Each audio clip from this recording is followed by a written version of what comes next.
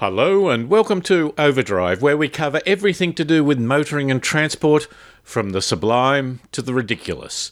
I'm David Brown, and in this program we look at news stories including Queensland's new supersized $15 million bus fleet won't fit in bus stops.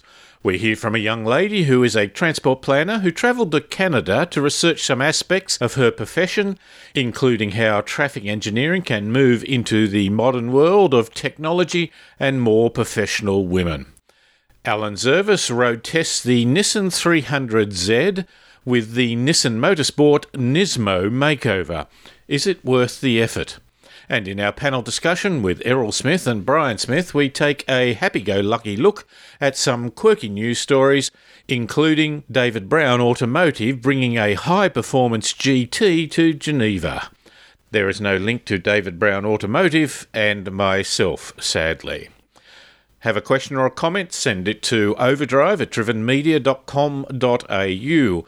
You can listen to longer segments by going to our website at drivenmedia.com.au or podcast the whole program on iTunes or your favourite podcast service. Now, to begin the program, let's have the news.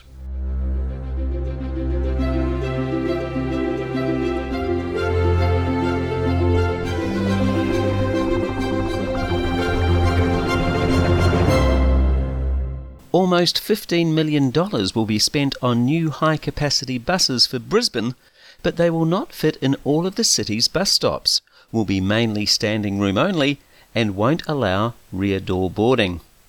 There will be 20 of Brisbane City Council's new super buses on Brisbane's roads by September. Each bus costs over $730,000. It was revealed the buses, at 18 metres long, would not be able to pull into every bus stop in the city.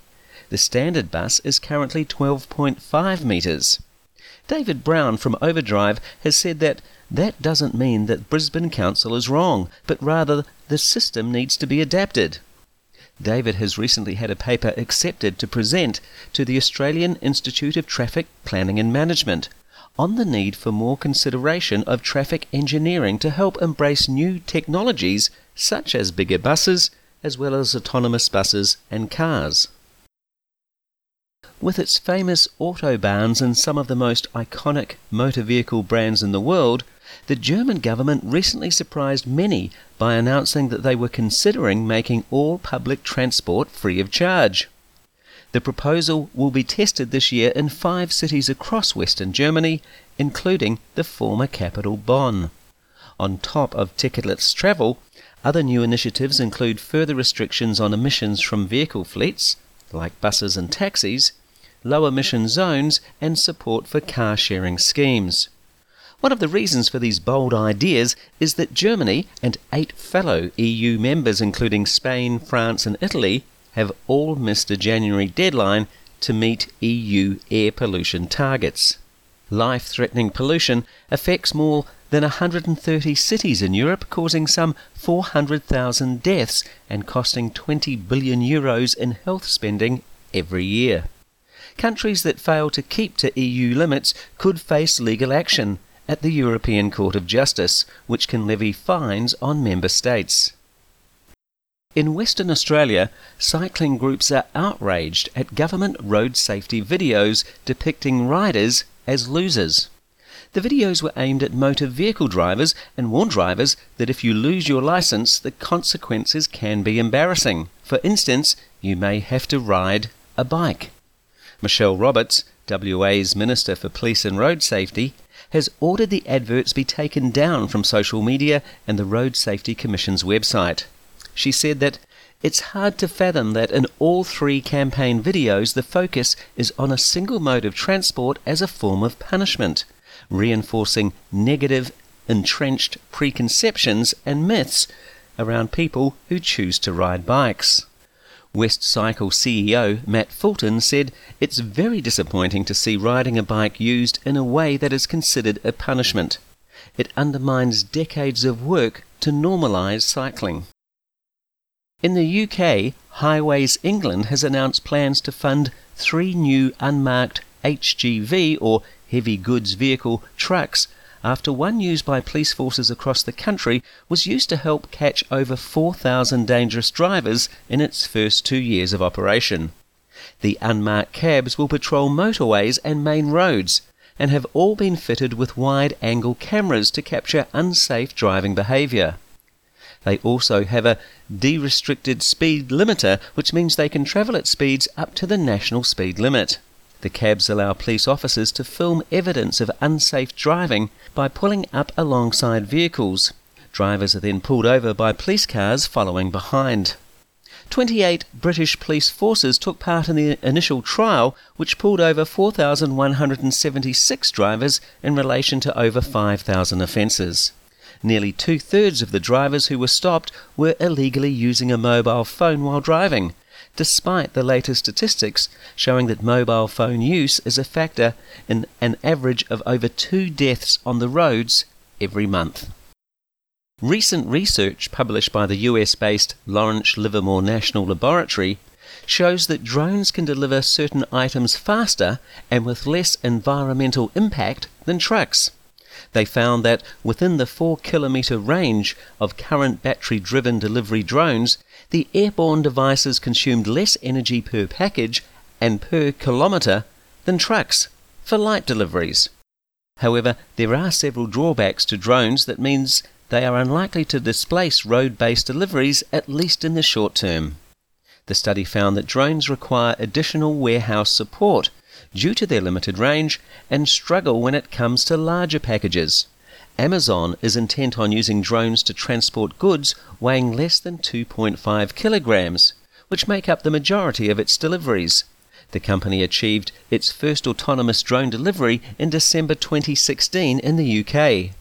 Companies have used Europe as a testing ground because of tight restrictions on the use of drones in the US, where the device must be controlled by a human who keeps the drone in visual line of sight at all times. Land Rover has marked Chinese New Year with the introduction of a range of pet-friendly accessories designed to make life with canine friends just that little bit more straightforward. Land Rover now caters for the journey to and from the walk with its new pet packs. The boot can be protected from wet paws and fur with a rubber mat or liner tray, both offering waterproof protection. In addition to the pet pack accessories, the rear height adjust on the Land Rover Discovery is another feature which can make life easier. The electronic air suspension lowers or raises the height of the vehicle at the touch of a button, making it easier for smaller or older dogs to climb in. But some of these accessories are not cheap. But there again, nothing is too expensive for your canine friend in the year of the dog. And that has been the news. Sam Linky graduated in 2010 in civil engineering and the history and philosophy of science. She is now the technical leader of transport modelling at the consulting firm Jacobs. She's currently focusing on pedestrian modelling and is also the Vice President of the Institute of Transportation Engineers in Australia and New Zealand. She recently travelled overseas on an ITE, Australia and New Zealand, worldwide learning opportunities program supported by AusTraffic, the transport survey company. We had a bit of a chat about the experience. Sam, thanks very much for your time. Oh, thank you. Very good to share the experience. So where did you go? So I travelled over to Toronto for the ITE annual meeting and exhibit in July, August last year. So they're a worldwide professional body, roughly 15,000 people globally, largely in North America, and we have a section here in Australia and New Zealand, headquartered out of Melbourne, which I'm Vice President of. And I think you had some keynote speakers that weren't necessarily just, if I may say, hardcore engineers. Yeah, so particularly challenging, I suppose, for a group of transportation engineers and planners and professionals was the closing plenary speaker, Brent Todderan, who famously uses the term plangineer to try and challenge that we should be planners and engineers and neither and both. So that was a good perspective to try and help us move perhaps away from the term engineers and to be more a community of transportation professionals, as diverse as we can make it. And we also had a power lunch session from Professor John Leonard, who is an MIT specialist in autonomous vehicles and does a lot of work with Toyota Research Institute. And so also, again, a new very, very informed but very engaging perspective on autonomous vehicles, and perhaps one that was a little bit more pessimistic than optimistic in terms of the timing, which was pretty refreshing for again, that audience who I think has spent a lot of energy looking forward. I've spoken to a lot of car companies where they were almost a utopia of what autonomous driving will mean. It's not that simple. No. So, I mean, we had an hour and a half, so we obviously didn't cover everything, but a lot of the examples that Professor Leonard presented to us were about some of the subtleties of introducing the technology, day-to-day subtleties like how a vehicle will recognise, for example, a policeman directing traffic as opposed to someone in a blue outfit on the side of the road waving at a friend. So they were very real and very easily understood, I think, and relatable. But technically he was able to bring the knowledge that actually these are really difficult for us to try and build into a software that needs to be as autonomous as it can be. There's also going to be a lot of traffic engineering, the whole notion if we share vehicles, where do they stop? Just those practicalities. Very much so, yes. Yeah, a long curve to come, and we spent a bit of time in the conference talking about perhaps the challenges along the midpoints of that curve, so somewhere between now and something that is fully automated and a system-wide. So just the sort of caution we need to have as we move to some sort of hybrid or intermediate steps along the way. Was it a challenge to those who attended the conference, that sort of presentations? I think technically, I mean, it was an incredibly clever and experienced group of attendees, so I think everyone was technically quite comfortable with the content. Perhaps some of the discussion around thinking like planners and thinking less like engineers is a little bit confronting for people who have been working in engineering for a very long time. It's not necessarily new, but I think it was some of the language and some of the discussion was deliberately not controversial, but sort of pointed, I suppose, to try and prompt people to actually challenge the way that they'd been delivering work previously and think about sort of are we making sure that we think about how we do things and that we continue to refresh that thinking rather than do things the same way for a long time. I love the notion of purely judging people on their contribution and their input. There would have been a lot of men there. It was particularly in the plenary sessions looking at around a very big room. They were predominantly men, and most people were probably older than myself, and that's probably indicative of the transport industry generally. But I was really pleased that the conference program and the conference attendees, I think, is increasing in terms of its representation of younger people and of female professionals, and there were actually some key sessions that were targeted around those topics, which was really, really pleasing, and we had some really open and I think constructive and productive discussion around those topics, which was not just women sitting around sort of talking about that, but attended by all people from the conference, men and all ages. Thank you very much for your time. Thank you. That was Sam Linky, the technical leader of transport modelling at the consulting firm Jacobs, who recently travelled overseas on an ITE, Australia and New Zealand, worldwide learning opportunities program supported by Oz Traffic. This is Overdrive across Australia.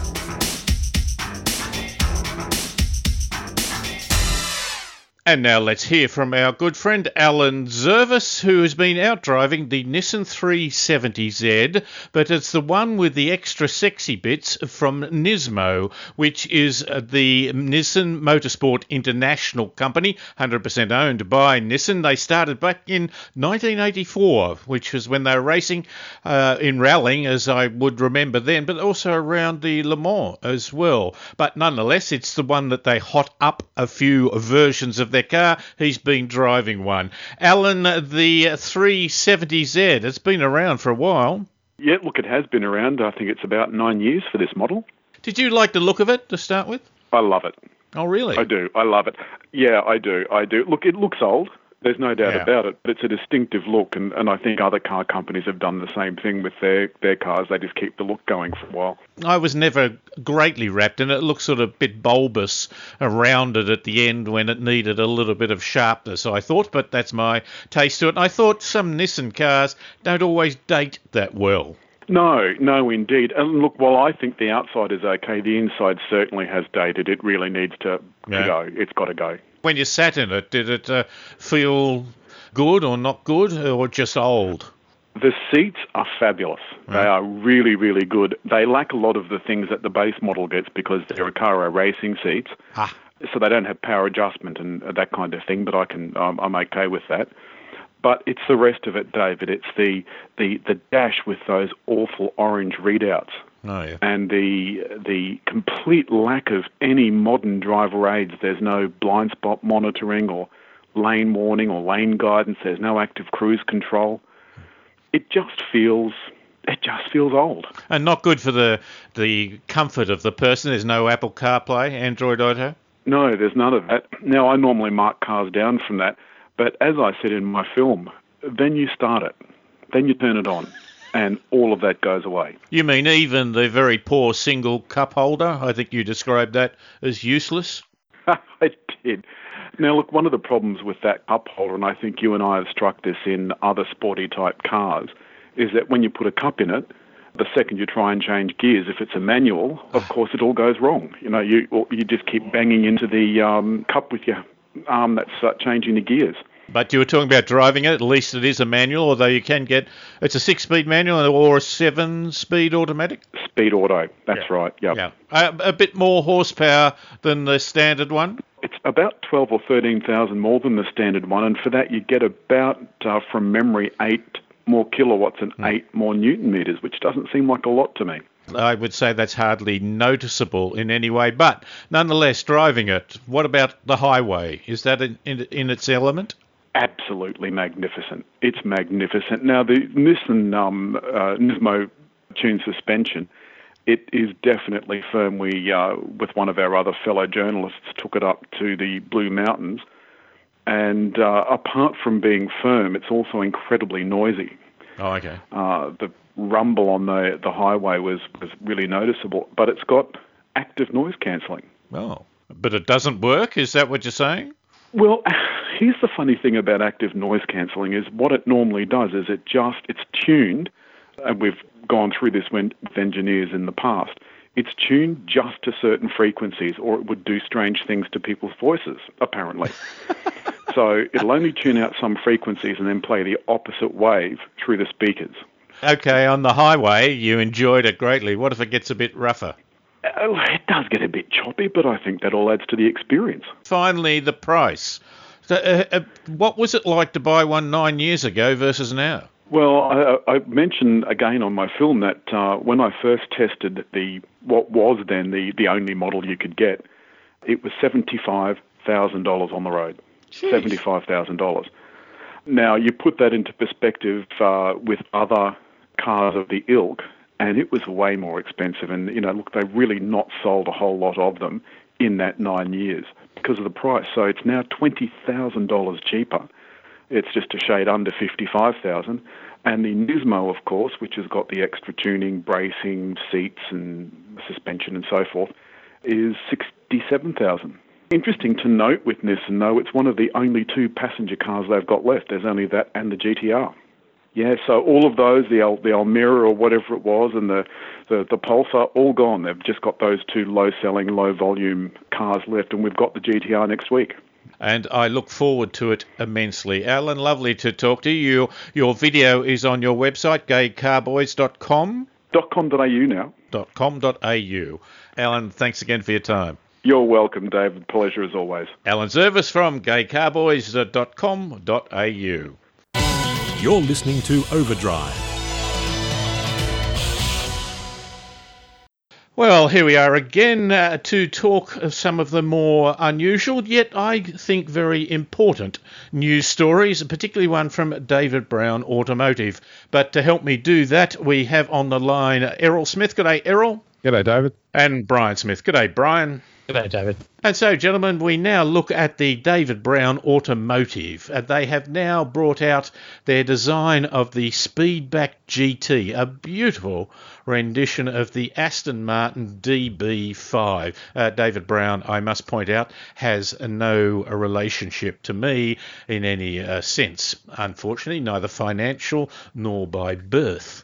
You've looked at this. What do you think? Particularly in red, it's a stunning car. It's like they've taken the best of the DB5, which is a great-looking car of its era, and combined that with the best of a modern car. And just this, it's a fantastic-looking vehicle. I agree. It's such a design evolution. You can see the heritage immediately by looking at it. It's absolutely clear what it is and what car it's referencing, yet it's modern and fresh. I think that whoever designed that is a genius, I think. I tell you who did that particularly well too. There was a company, I think they call Eagle in America, that took the E-Type Jaguar and widened it a bit and just made it, I think, stunning. Eagle Motors, yeah. This one, I think, is not quite as changed as the Eagle is, even though you could still see it was clearly an E-Type. This is very much the original. Now, gentlemen, the back slope of it, there's a little bit of Mustang in that, isn't there? The line of the roof down the back. Mm. Yeah, yes, the earlies. Yeah, there's a hint of American muscle car in the back lines, but it's subtle. In essence, the latest Mustang really does, I think, capture the earlier version as well, but not quite as much as for want of a better word, a copy as this. But now, gentlemen, is it because it's a fantastic-looking car or because it brings back memories to us? We are, of course, talking the famous James Bond Aston Martin. And, of course, Prince Charles had a little toy one made for him too. That probably doesn't appeal to you quite as much. No. On any standard, it's a great-looking car. Yes. And apparently this David Brown is no relation to the David Brown of Aston Martin fame, which I'm very, very confused about. Nor is it related to the David Brown tractors who make farm equipment. That was the original one that went into Aston Martin as well. Several people with a name like David Brown. It's amazing. Look, I think that there are just too many David Browns and there should be a quota or a law or something. I once went and worked with an organisation that had two other David Browns. I rang one up one time and said, he said, David Brown. I said, David Brown. He said, yes, David Brown. I said, yes, David Brown. But apparently he was there before me. He opposed my appointment on the grounds of confusion. I think it was tongue-in-cheek. So, gentlemen, the lights at the rear of this are three vertical lights. They look almost as though a machine gun should come out of them, don't they? Yeah, of course. Yes. Yeah. Hints of It's much better looking than their last tractor. Someone just sent me a picture of a tractor in 1961, which said a David Brown tractor. And it is in remarkably good conditions for its age. So I wrote back and said, I have no relation to them. And in regard to remarkably good for their age, condition for their age, that's another point of differentiation. Errol, you're a passionate man. We've just passed Valentine's Day, that day that we all recall great commercialism. What do you think about kissing in cars? You've got some research on that. I do have some research, David, and there's just not much of it happening anymore, is the short version. The marketing today is often about passion and excitement and sex appeal, but it seems that in reality the romance is waning away from the motor car, according to a survey of some British motorists. They found that the people with the most memories of in-car romance were over 55. With 60% of them recalling having a bit of fun on four wheels. For those in the sort of under 34 age bracket, it was closer to 40%. As we go on, there's less and less people having some romance in a car. I'm not sure I subscribe to that. I think what we're talking about here is nostalgia, not so much memories, but nostalgia. And nostalgia is a thing for people of a certain age. That really, it's not the core business of young people. They don't look back fondly on stuff that happened just a year ago or something like that. So I think when they are 50 plus, they will look back nostalgically and fondly on their experience in their autonomous vehicle. I wonder if there'll be a resurgence in in-car romance when the autonomous vehicle takes off, because then you can actually get from A to B and have some romance at the same time. Safely, I should clarify. Yeah, get from A to B and first to third base, as the Americans say. But I think there'll be a rush among people to be the first to do the Congress of the Vole in the autonomous vehicle. Brian, I think your point too is that young people, if they've had a romantic encounter a year ago, still remember the difficulty of it. Whereas once you get to 55... Yes. They're still horrified by it. They're trying to repress the memory. Well actually, and then when they're older, it's changed. Perhaps the older people are underrepresented because they keep having memory loss. So if a good percentage still remember it, add in those who've had memory loss, that perhaps it is overrepresented. You know, I have a theory that we don't have nearly as much romance in the cars as we used to for two reasons. One is that there are far more bedrooms now, whereas you and I might have shared a bedroom with your brother, and so it's not that easy. And of course, attitudes to bringing a girlfriend or boyfriend home have been more liberal recently than they may have been in the past. That's all true, David, but I think you're missing a couple of key points which we just don't have anymore. One of them is the bench front seat in the car, which made sliding over to your partner that much easier while you were parked. And the other thing is, of course, the drive-in theatre. And most people under 30 wouldn't know what that was. Yes. That was a rite of passage, was going to the drive-in theatre to watch a movie. Yeah, that's right. And you would park your panel van with the rear towards the screen. Yes. That was that. Yes. Now that's nostalgic. I still remember the drive-in theatre and the fogged-up windows. So you missed seeing the movie. Yeah, I never saw the movies. Yeah, well, that just gave you an excuse to go back again. Lovely to talk to you. Thank you very much, gentlemen, for your time, and we'll see you again. Thank you, David. Brian Smith and Errol Smith. They're talking about some unusual news stories from the David Brown Automotive, that the modern car is losing its passion or a place for passion, and China's last steam train is still going.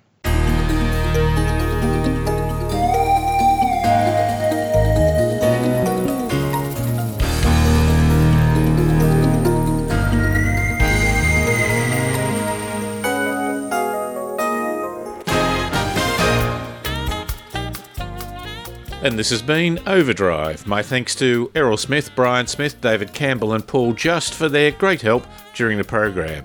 Overdrive can be heard across Australia on the Community Radio Network. You can listen to longer segments by going to our website at drivenmedia.com.au or podcast the whole program on iTunes or your favourite podcast service. I'm David Brown. Thanks for listening.